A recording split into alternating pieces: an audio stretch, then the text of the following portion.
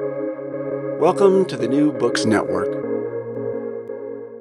Hello, everyone, and welcome back to New Books in Medicine, a channel on the New Books Network. I'm Rachel Pagonis, and I'm your host for this episode.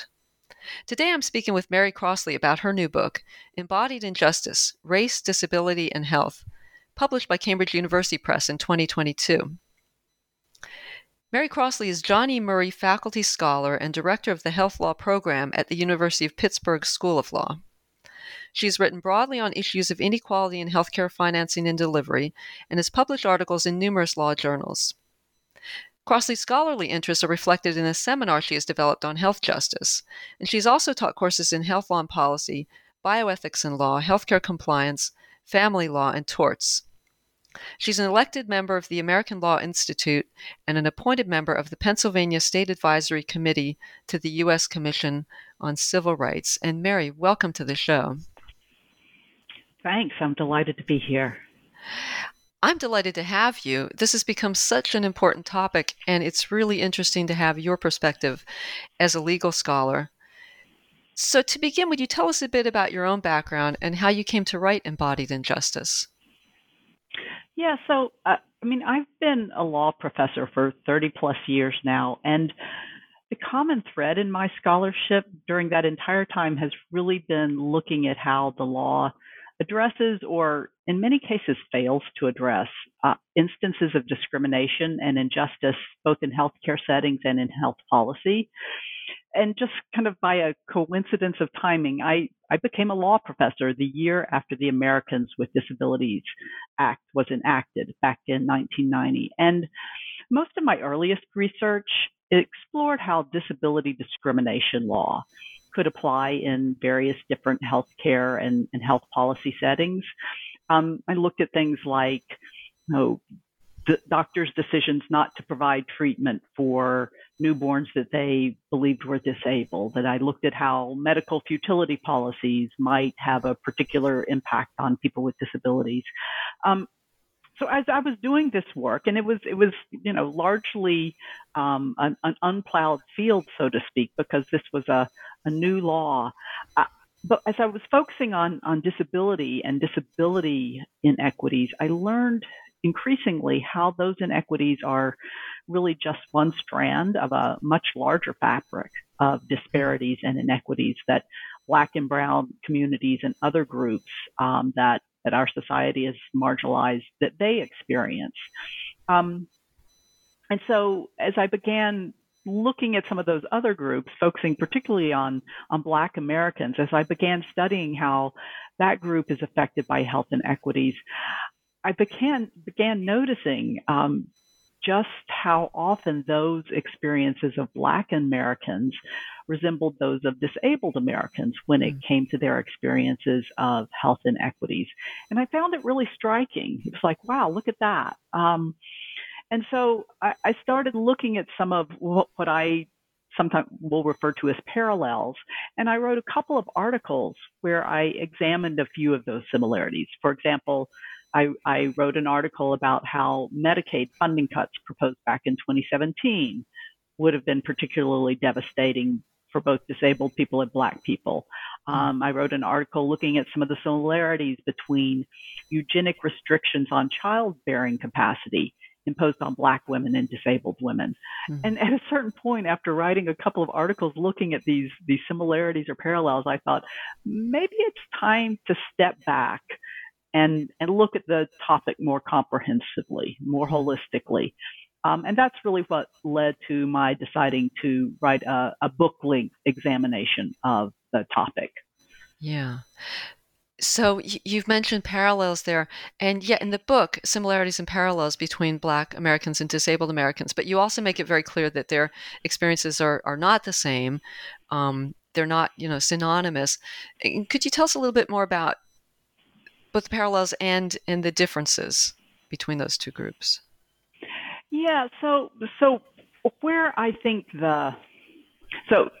it's important to emphasize the point that you just made, because there are, I think, important concerns raised by attempts to analogize too much between the experiences of people who are Black and people who are disabled.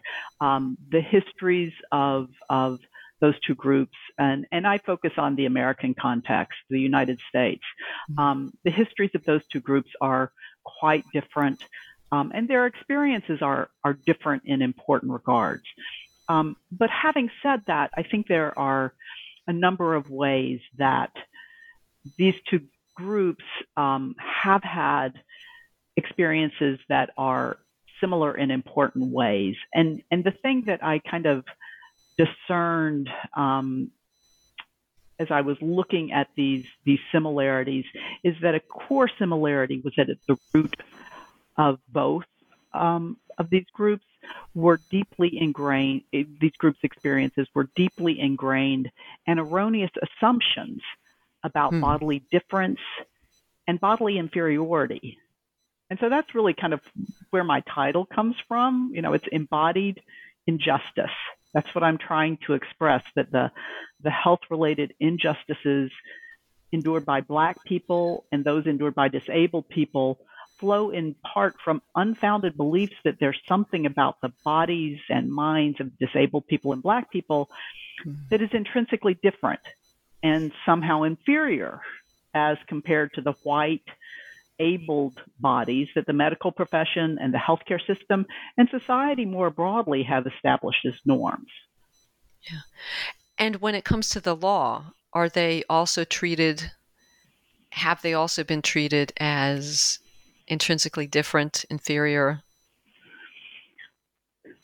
Well, historically, you know, I think it's important to look at history as a continuum, but there are also some important breaks in history. Certainly, when you look at historical treatment of Black people in America and their enslavement and subsequent to their emancipation, the use of Jim Crow laws to subordinate and oppress Black Americans.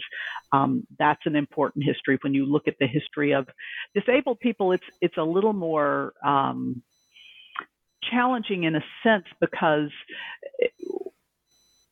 the group, you know, people with disabilities wasn't thought of historically as a group, right?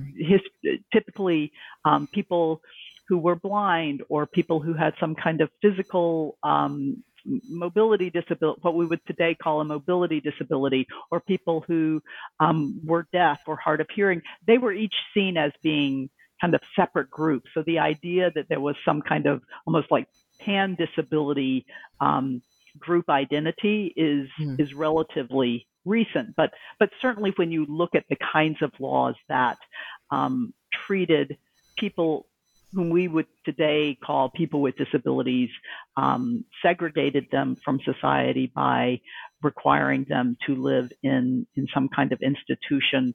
I think those kind of laws also had a segregating and subordinating effect. Again, not at all the same as the history of Black people, but some similar effects.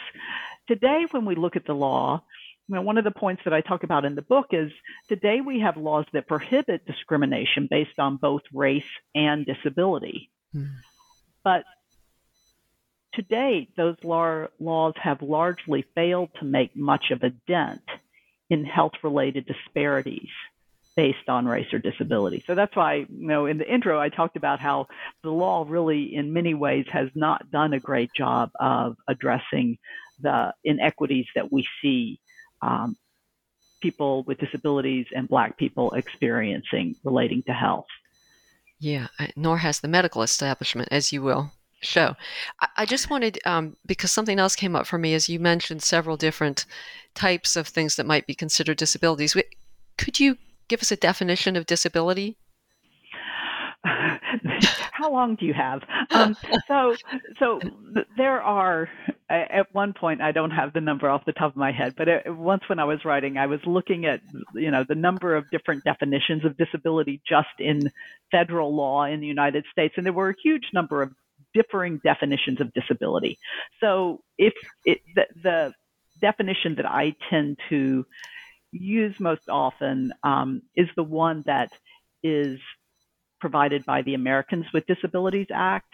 And under that definition, a person is considered an individual with a disability if they have a physical or mental impairment that substantially limits one or more major life activity.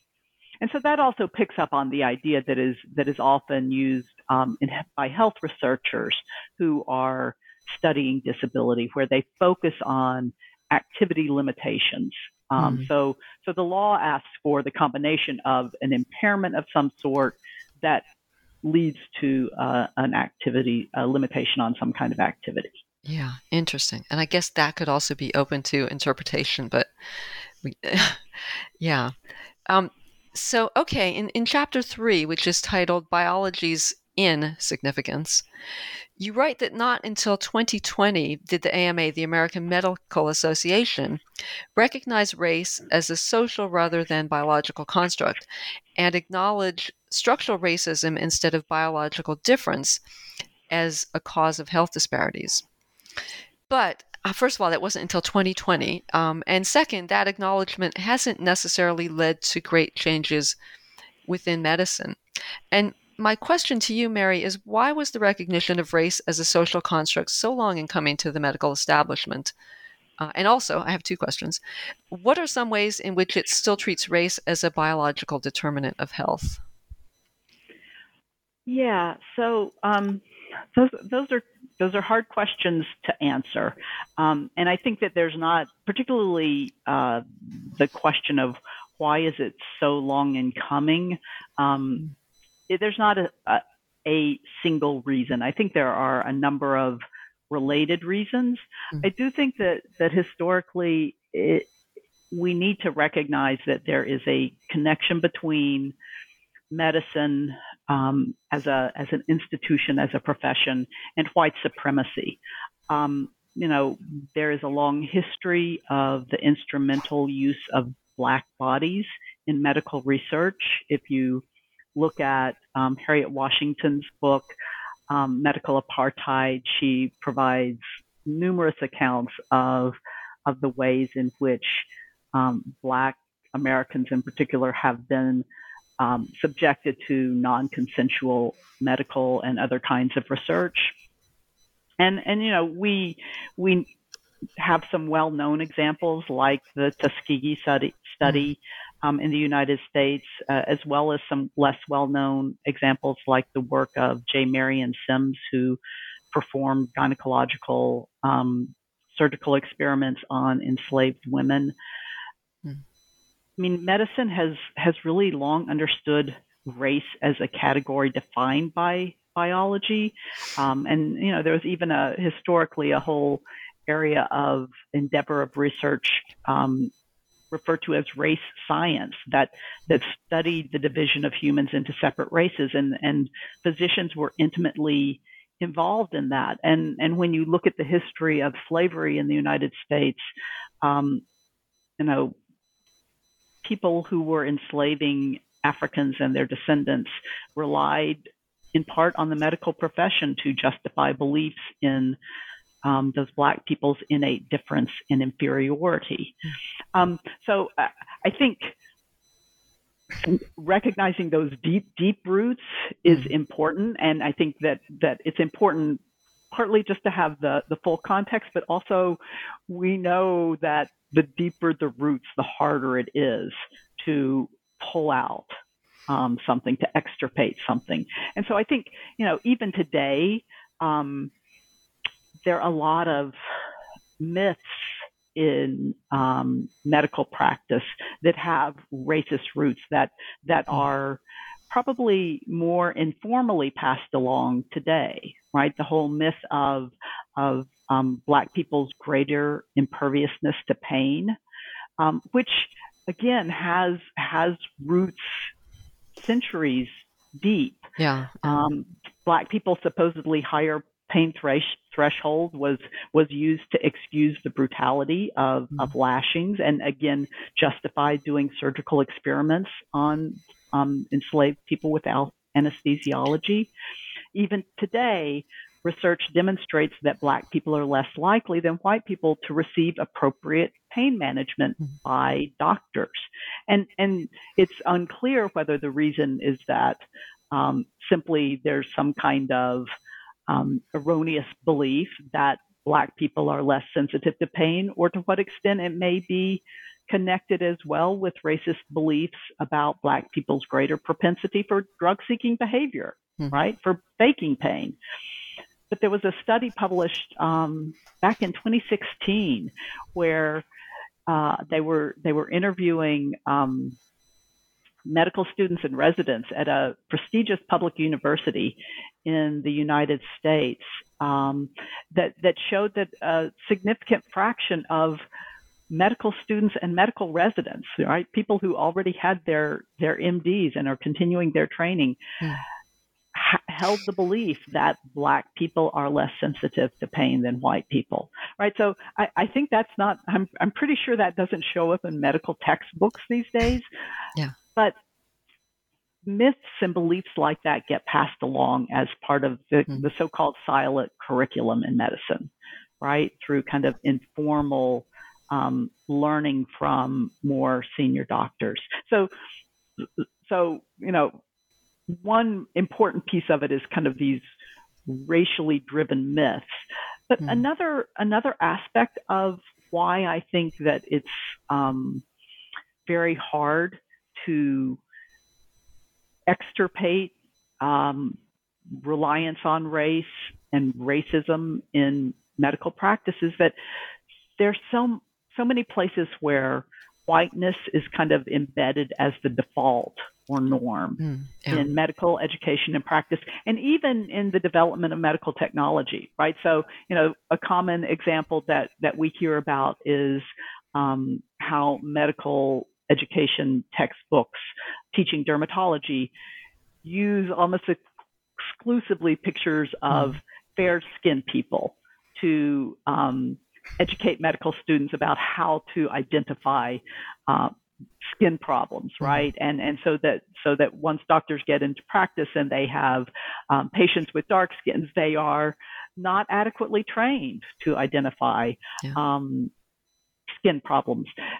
An example that has come up since the COVID pandemic is the use of pulse oximeters to measure oxygen saturation, right? I got one of those little devices I have at home to, you know, just in case I got sick, I could make sure that my oxygen saturation was good. You stick it on your finger. Yeah. And apparently it uses light to measure the oxygen saturation. And lo and behold, they don't work as well on dark-skinned people. And that's been known for a long time, right? So they were not giving accurate measurements for darker skinned people. And just this past fall, the Food and Drug Administration in the United States has finally said, maybe we need to look at these medical devices and the fact that they don't yield accurate results.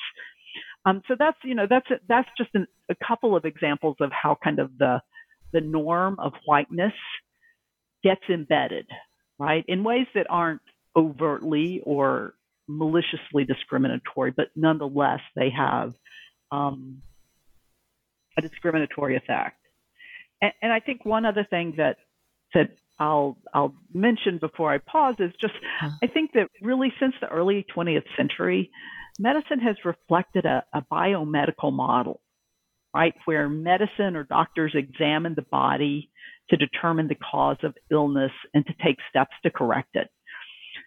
The thing is that today we know that the most important root causes of poor health lie outside a person's body. Right? So here I'm talking about the social determinants of health, like education and housing and transportation and employment. And those social determinants have been shaped to a large degree by forces like racism and ableism and capitalism.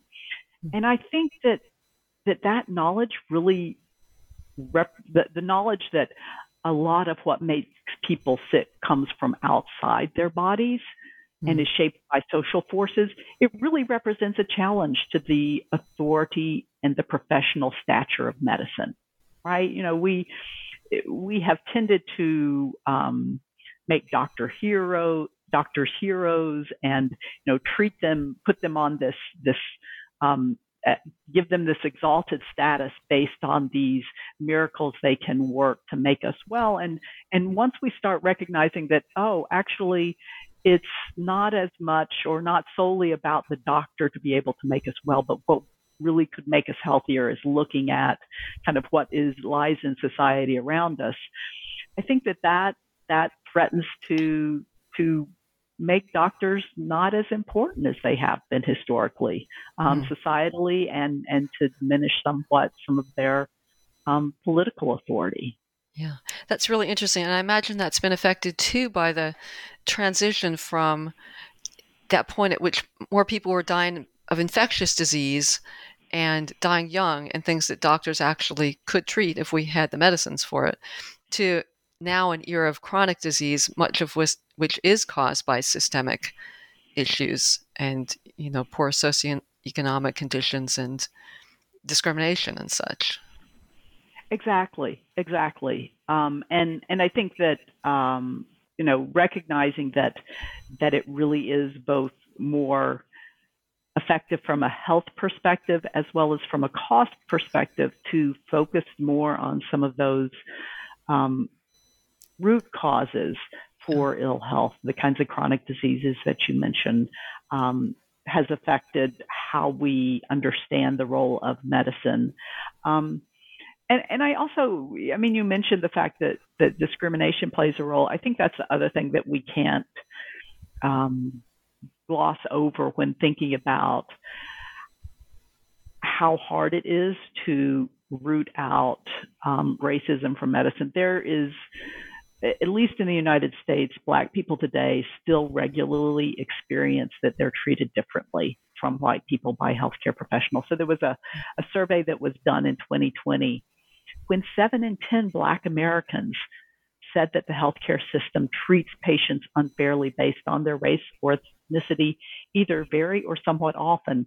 And in that same survey, 1 in 5 Black adults reported experiencing racial discrimination when they were getting healthcare for themselves or a family member just in the past year, right? So 1 in 5 experienced discrimination in healthcare settings just in the past year.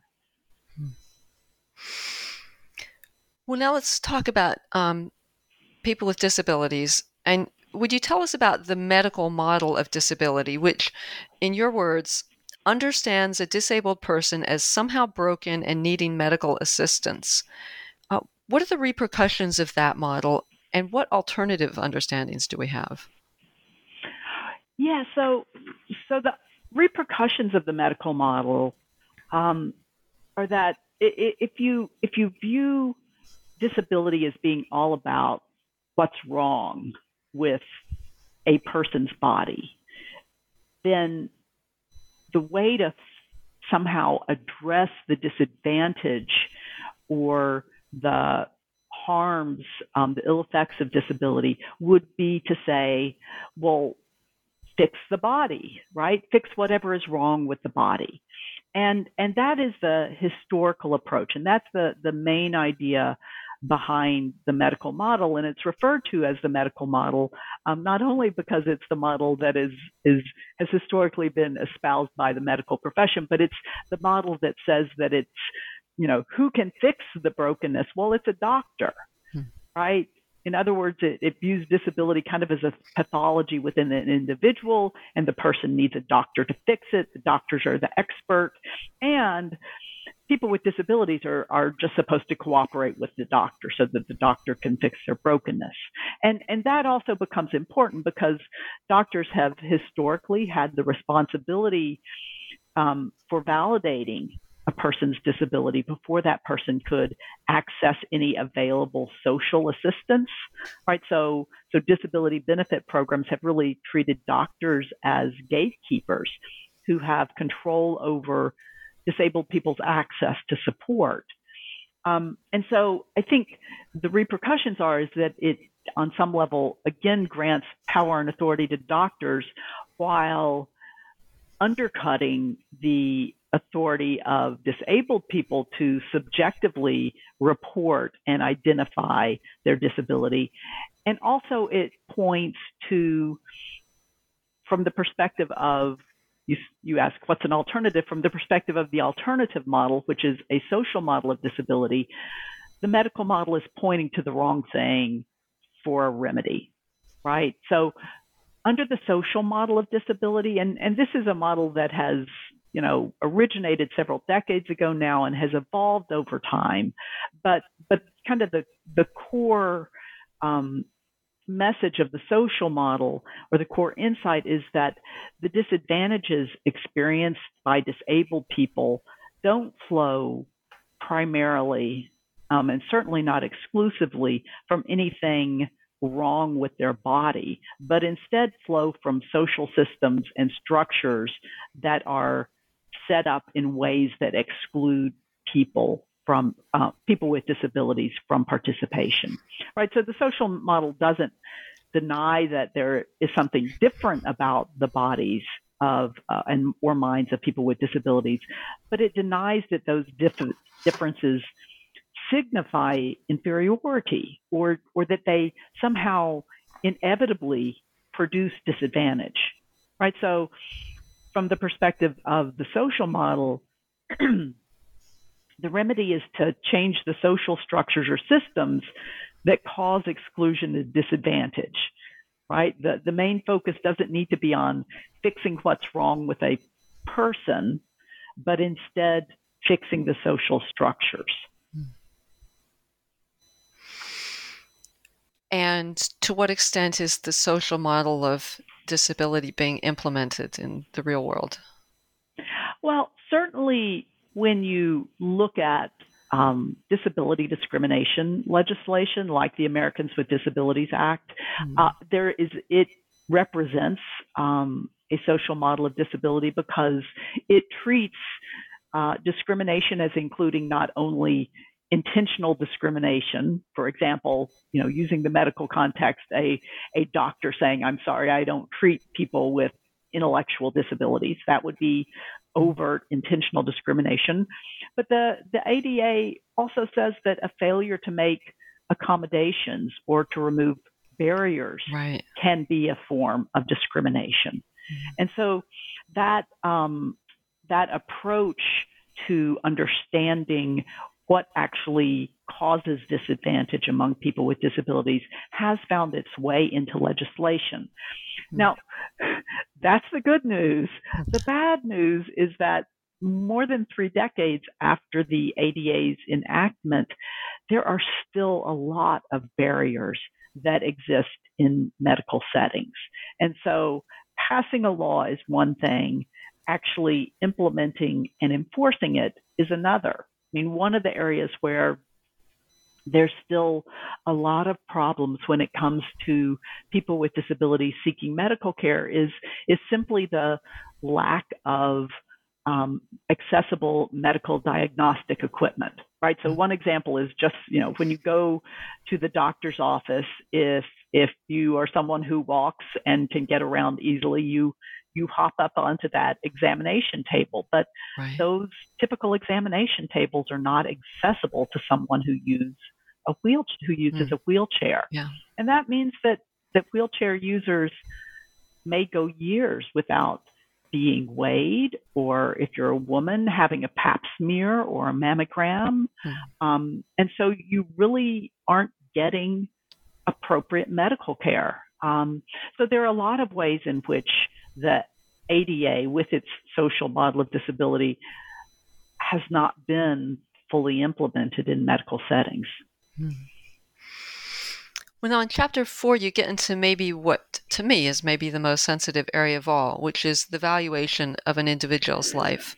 And you think of when some people were talking about death panels when the Affordable Care Act was being introduced. And so I was really struck in your book by the story of Bill Peace, who was a wheelchair user whose doctor offered to withdraw treatment and let him die when he was hospitalized for a life-threatening wound infection.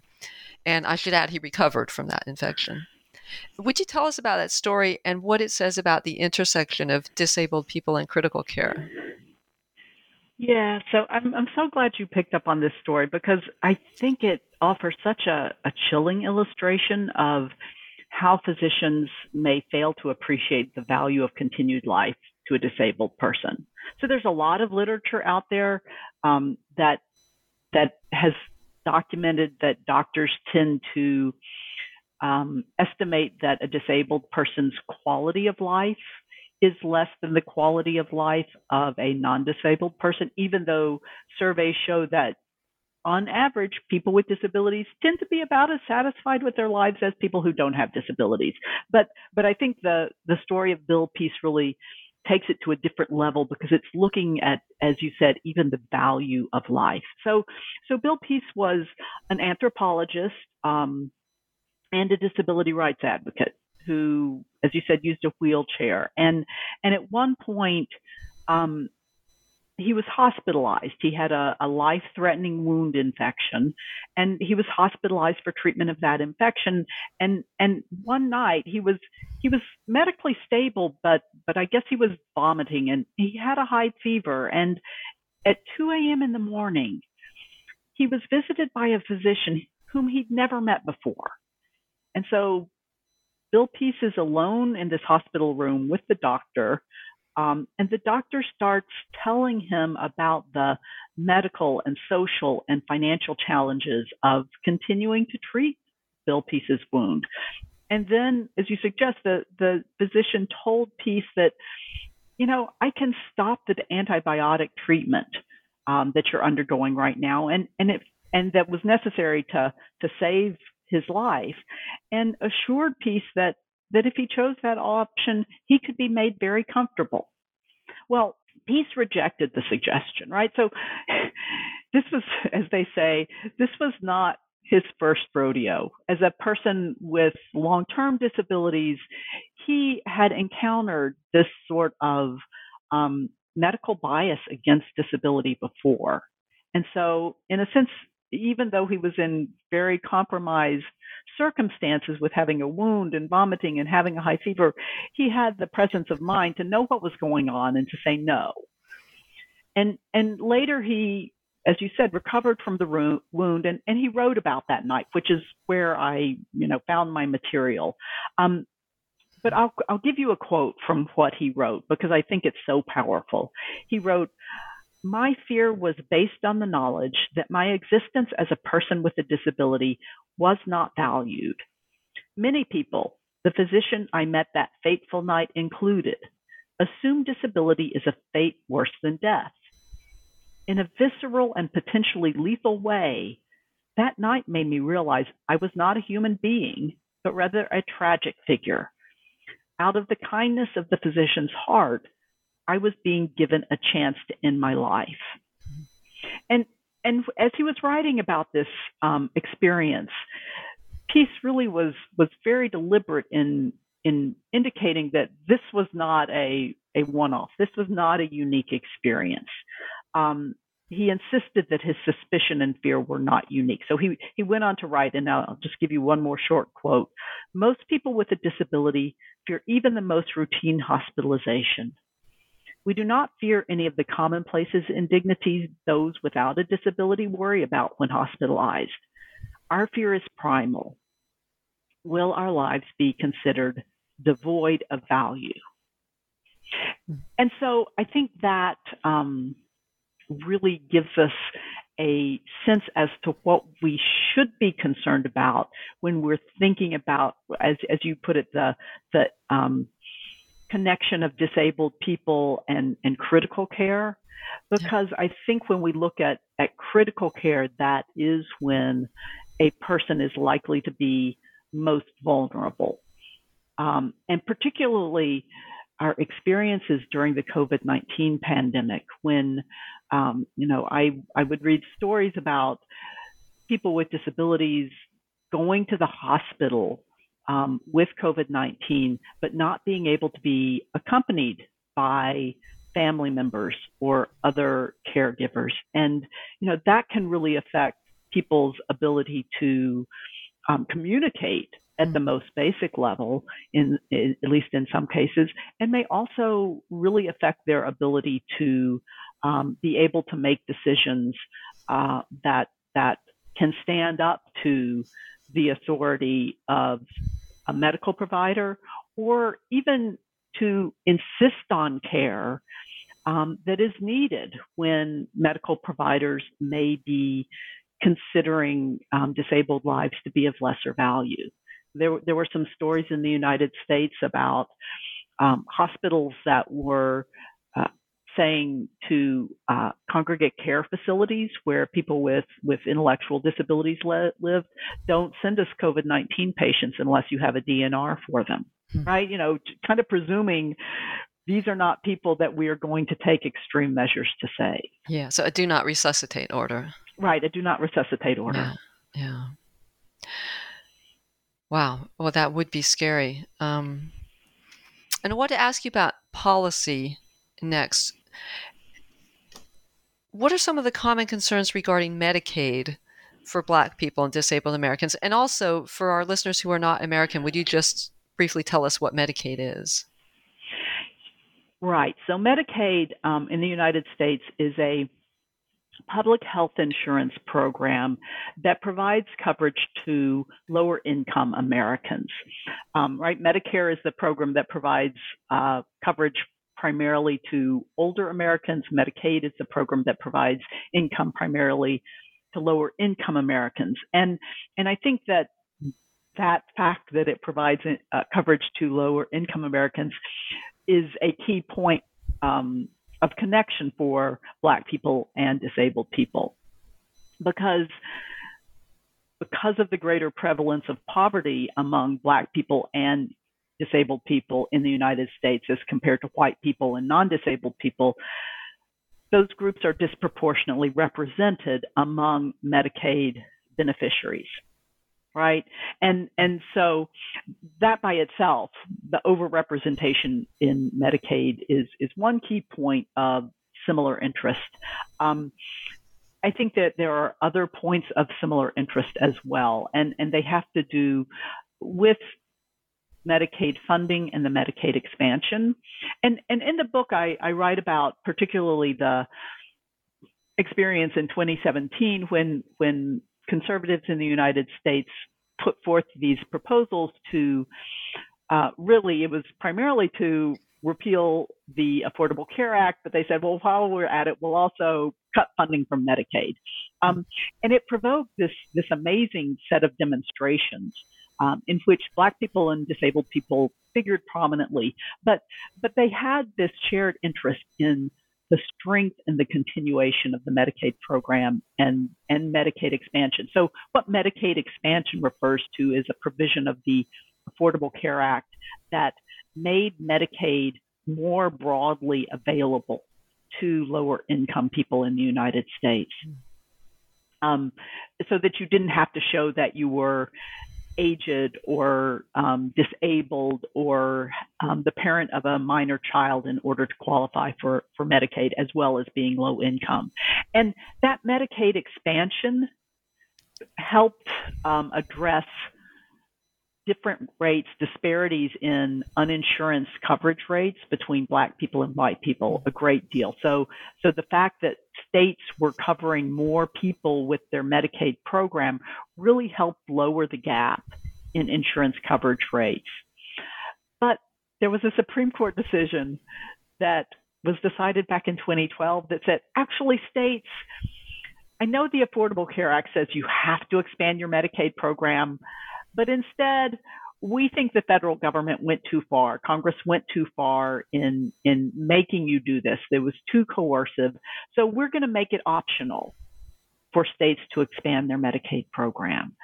And so a lot of states, most states said, yeah, we're going to expand the program. The federal government is going to give us a lot of money to cover our low-income residents. That's a great thing. But there were more than a dozen states that held out for a good number of years. And those happened to be states where they had higher rates of uninsured Black people, right? So there was this real connection between failures to expand Medicaid and the impact on Black people. And part of what was going to happen in 2017, if these legislative proposals went through, was that the Medicaid expansion was going to be ended entirely, in all likelihood. And that would have particularly harmed Black people. Now, the particular harm that disabled people would have faced was that the proposals also were going to cut more than $800 billion from the Medicaid program over 10 years. And that would disproportionately harm disabled people because disabled people really rely on Medicaid for home and community-based services that let them live in the community rather than an institution. But in this odd quirk of legislative drafting that comes from when the Medicaid law was enacted back in 1965, states have to cover nursing home care if they're going to participate in the Medicaid program. But they don't have to cover home and community-based services. In other words, those services are optional. States can cover them if they choose to, but they don't have to. And so the fear was that if states didn't have to cover those home and community-based services, that would be an area where states would make cuts if they received funding cuts from the federal government. And that could force a lot of disabled people to go back into institutions where they didn't want to live. Now, that's the historical picture, but I think that there's also the forward-looking picture in terms of policy concerns. One of the real concerns where I think that Black people and disabled people have shared concerns around Medicaid is proposals that have been out there for a while now and seem to be gaining traction during the Trump administration to permit state Medicaid programs to impose work requirements on Medicaid recipients. In other words, you have to work a certain amount or you have to be looking for work or you will lose your Medicaid coverage. And for both Black people and disabled people, the implementation of those kinds of requirements would be likely to have a greater impact on them, on those groups, rather than on white Medicaid recipients or Medicaid recipients who don't have any disability. And for a while, it looked like those were, with the Biden administration, they had come in and said, we're not going to approve work requirements. But interestingly enough, just following the most recent election, the new governor of Arkansas, Sarah Huckabee Sanders, who at one point served as the press secretary for Donald Trump when he was president, she has announced that she is going to propose a new set of work requirements as part of Arkansas's Medicaid program, where she is now the governor. So it's certainly an idea that is still out there. And I just think that Medicaid generally is likely to remain in the crosshairs of conservative attempts to shred the social safety net. So I think that Black people and disabled people are likely to have common concerns. But the one point that I'd like to also make is that Medicaid can also be a real lever for progressive policies to address distinctive health challenges experienced by people with disabilities and Black people. So it can be a way of really improving the coverage of services that would benefit those groups in particular. So, there are proposals out there that home and community-based services should be made a mandatory benefit for the Medicaid program, right? And that could have an enormous impact, improving the lives of people with disabilities. Similarly, there are proposals in various states to permit Medicaid to cover the services of doulas for women who are pregnant and giving birth. And that is the extension of coverage to services from non-medical providers, providers who, in particular, Black women who face higher levels of maternal mortality in conventional settings that they may seek and feel more comfortable with. Increasing coverage for those sorts of services could actually help, right? So, Medicaid is you can look at it either way. If you cut it, if you limit it, it can have disproportionate negative impact on Black people or people with disabilities.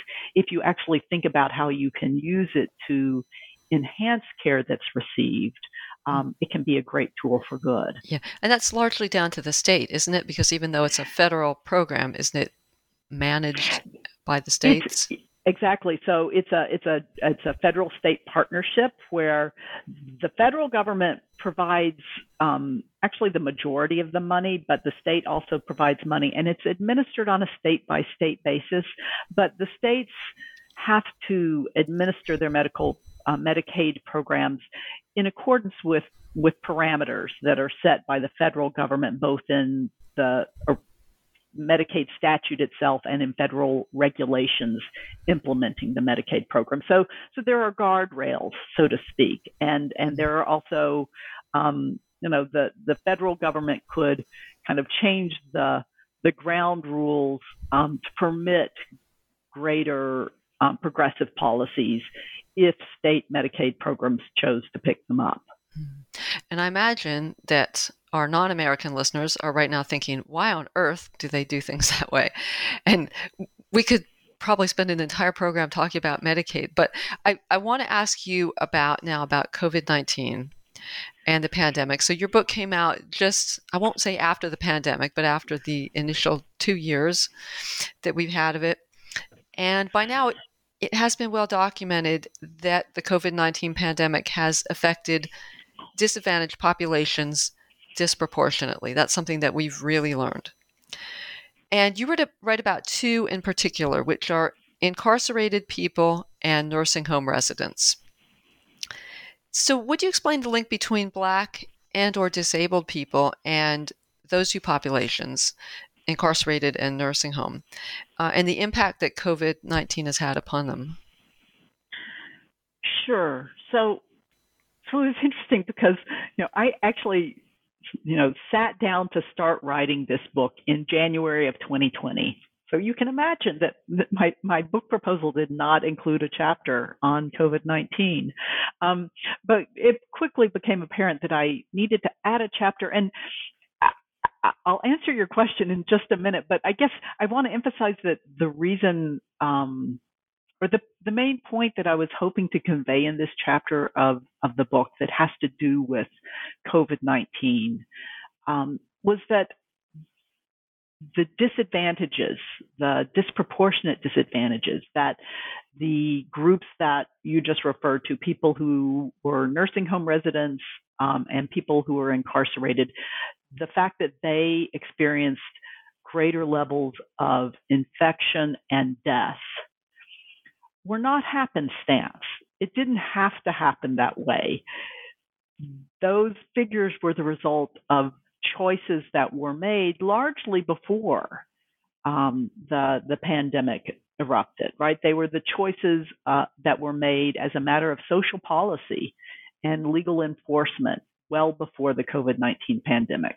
So to get to your question, right? When you look at those two groups, people are not necessarily going to think of incarcerated people as having a lot of similarities with people living in nursing homes, unless you are a fan of Michel Foucault, who and others who look at kind of the commonality of institutional. Excuse me? Oh, I was going to say biopower, but yeah. Yeah, exactly. That look at the similarities of these kind of institutions that confine people. But most people walking the streets today don't necessarily think of biopower. But I think it is important to note just how similar, or at least the kind of resemblances between the populations, because certainly when you look at the people who are incarcerated in the United States, I think it is very well known in the United States that those people who are incarcerated are disproportionately Black and brown, right? So 1 in every 3 incarcerated people in the United States is Black, which greatly overrepresents their presence in the general population. But it's also true, and people are not as aware of, I think, that disabled people are also disproportionately represented among the incarcerated population. So the rates of reporting disability is 3 times higher among incarcerated people than for the general population. And the number is even greater for people with cognitive disabilities and serious mental illness. So when you look at the people who are in prisons, they are more likely to be Black or brown or disabled or some combination of the above, right, than the general population. And so part of what I try to do in the chapter is to kind of peel back some of the policy choices, one that led to that overrepresentation, but then also to try to explain why the prison healthcare system was so ill prepared to actually deal with the pandemic once it arrived. The other thing, when I shift focus from the incarcerated population to people who are residing in nursing homes, again, I think most people, when they think of nursing homes, think, well, nursing homes are for old people, right? And in many cases, that's true. Perhaps most cases, and certainly I wouldn't discount the role that ageism plays in the lack of preparedness that nursing homes had for an event like COVID-19, and for the lack of really attention paid to making sure that safety regulations are robust and are enforced. But I actually think that the more kind of accurate way of understanding the common denominator of people who reside in nursing homes is disability, right? Because there's a significant fraction of nursing home residents who are long-term nursing home residents who are not old. They may be quite young, or they may be, middle-aged adults, and they're there because they have a disability that prevents them from living independently without significant supports, and they're not able to achieve those supports. So I think that we need to really recognize that kind of the through theme of what happened in COVID-19 with nursing home deaths and infections really was something that happened to disabled people. And an important point, again, looking at this kind of overlap between race and disability, is that the data showed that nursing homes that tended to have the highest death rates from COVID were also nursing homes that had the highest concentration of Black patients, right? So not all nursing homes were created equal when it came to COVID-19. You were much more likely to die of COVID-19 if you were in a nursing home that had a high percentage of Black residents. And again, what I try to do in the book, without going into depth here, is to look at why it is that that played out where there wasn't robust enforcement of safety regulations in nursing homes. And again, that represented a choice that was made politically, because I would argue a devaluation of the lives of people who reside in nursing homes. Yeah, and something that it's really, really important to look at, and hopefully something we will learn from this pandemic. How unfairly people are treated, and maybe how they should be treated more fairly. I mean, that seems so basic, but and I think it's easy to not to really look at and to become aware of that. It's way too easy to say, well, of course, people who live in nursing homes are going to be more likely to get sick and die because they have some kind of underlying condition. And that's, that is true, that the underlying conditions of people who lived in nursing homes playing a role, that's accurate, but it's far from the whole picture. And I think it's that whole picture that we need to be willing to look at and respond to. Yeah. Well, I can't let you get away without talking about intersectionality. It's a term that comes up in the introduction, and it comes up again in Chapter 7, where you discuss social determinants of health, and then in the penultimate chapter before the conclusion. So I want to ask you, what is at the busy, troubled intersection of Blackness and disability, which is the wonderfully evocative name of the chapter. Sure. So um, I'll have to start by saying we don't know a whole lot about what is at that intersection, right? So when I say the intersection of Blackness and disability, I guess the most obvious meaning of that is, what are the lives and health-related experiences of people who are both Black and disabled like, right? And that's where we really don't know a lot. There is one of the reasons why I chose these two groups to be at kind of the center of the book is there is a great dearth of information and research and understanding when it comes to people who are both Black and disabled and what their experiences are like. So I can't tell you a whole lot about exactly what we find there, and part of what I hope to encourage with the book is greater attention to this, both in terms of kind of health research that is done empirically, but also in discussions of an advocacy around health justice for people who are both Black and disabled.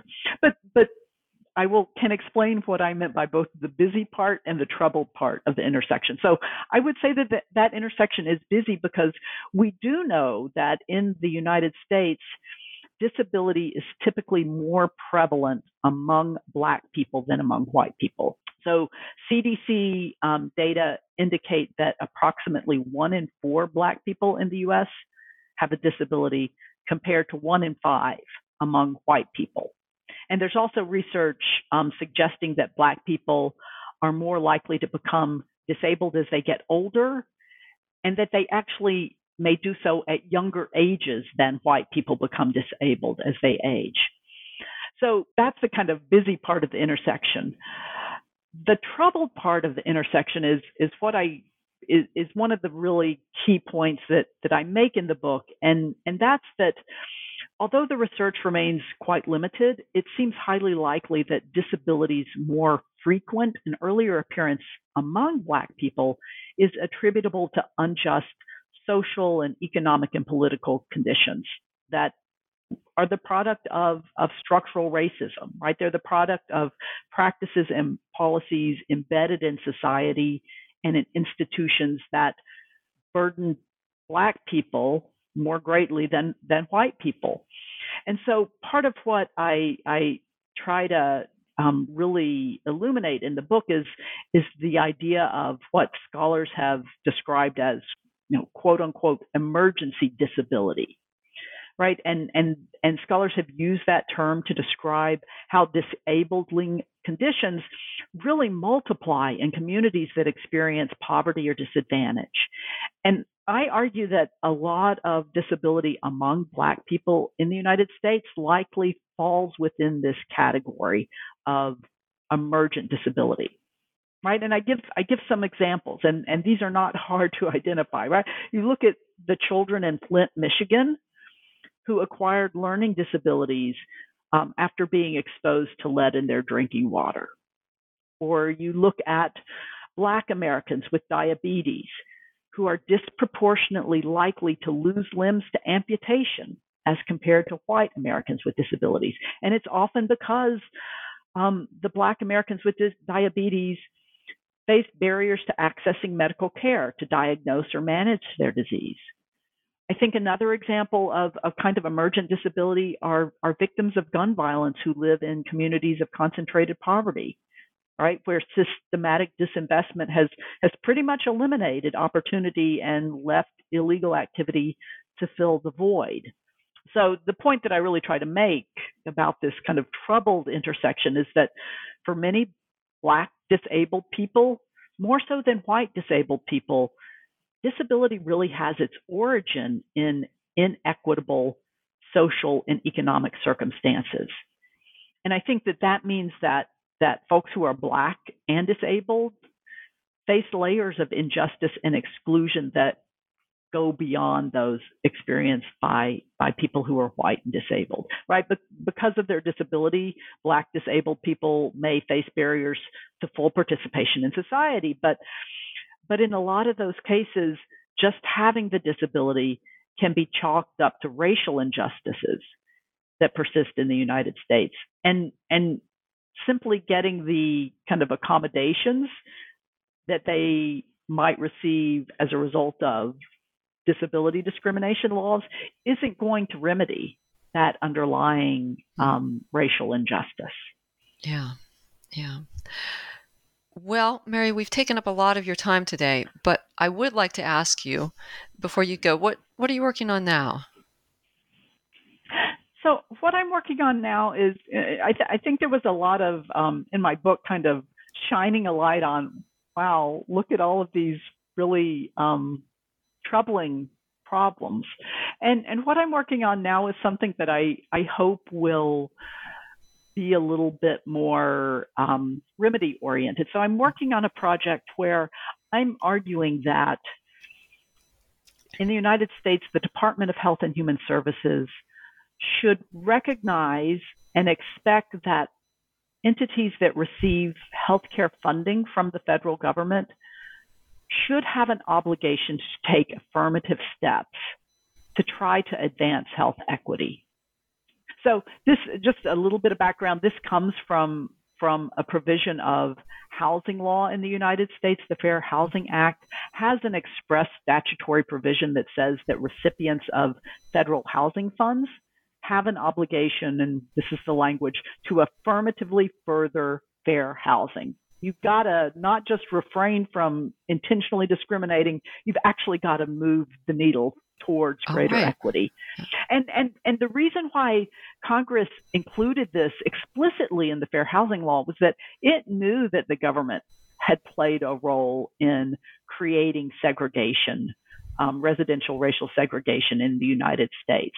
And so there was this, kind of clear moral imperative to be part of the solution as well. And there's this quite great quote from John F. Kennedy writing about or talking about the Civil Rights Act, in which this was kind of embodied this idea of simple justice requires that if you are receiving federal funds, you don't use them to discriminate based on race. And there's not a similar explicit statutory provision in laws that relate to healthcare funding, but there is a similar history of government, I would say, complicity in entrenching and contributing to racial health disparities. And so I'm really looking at an argument for establishing a similar affirmative obligation on the part of federal healthcare funding recipients to be a part of the solution, so to speak. Well, great. Great to hear about some steps towards a better future. And I want to remind everyone, the book is Embodied Injustice, Race, Disability, and Health by Mary Crossley. And Mary, thank you so much for talking with us today. Oh, thank you, Rachel. I've enjoyed it and appreciate the opportunity.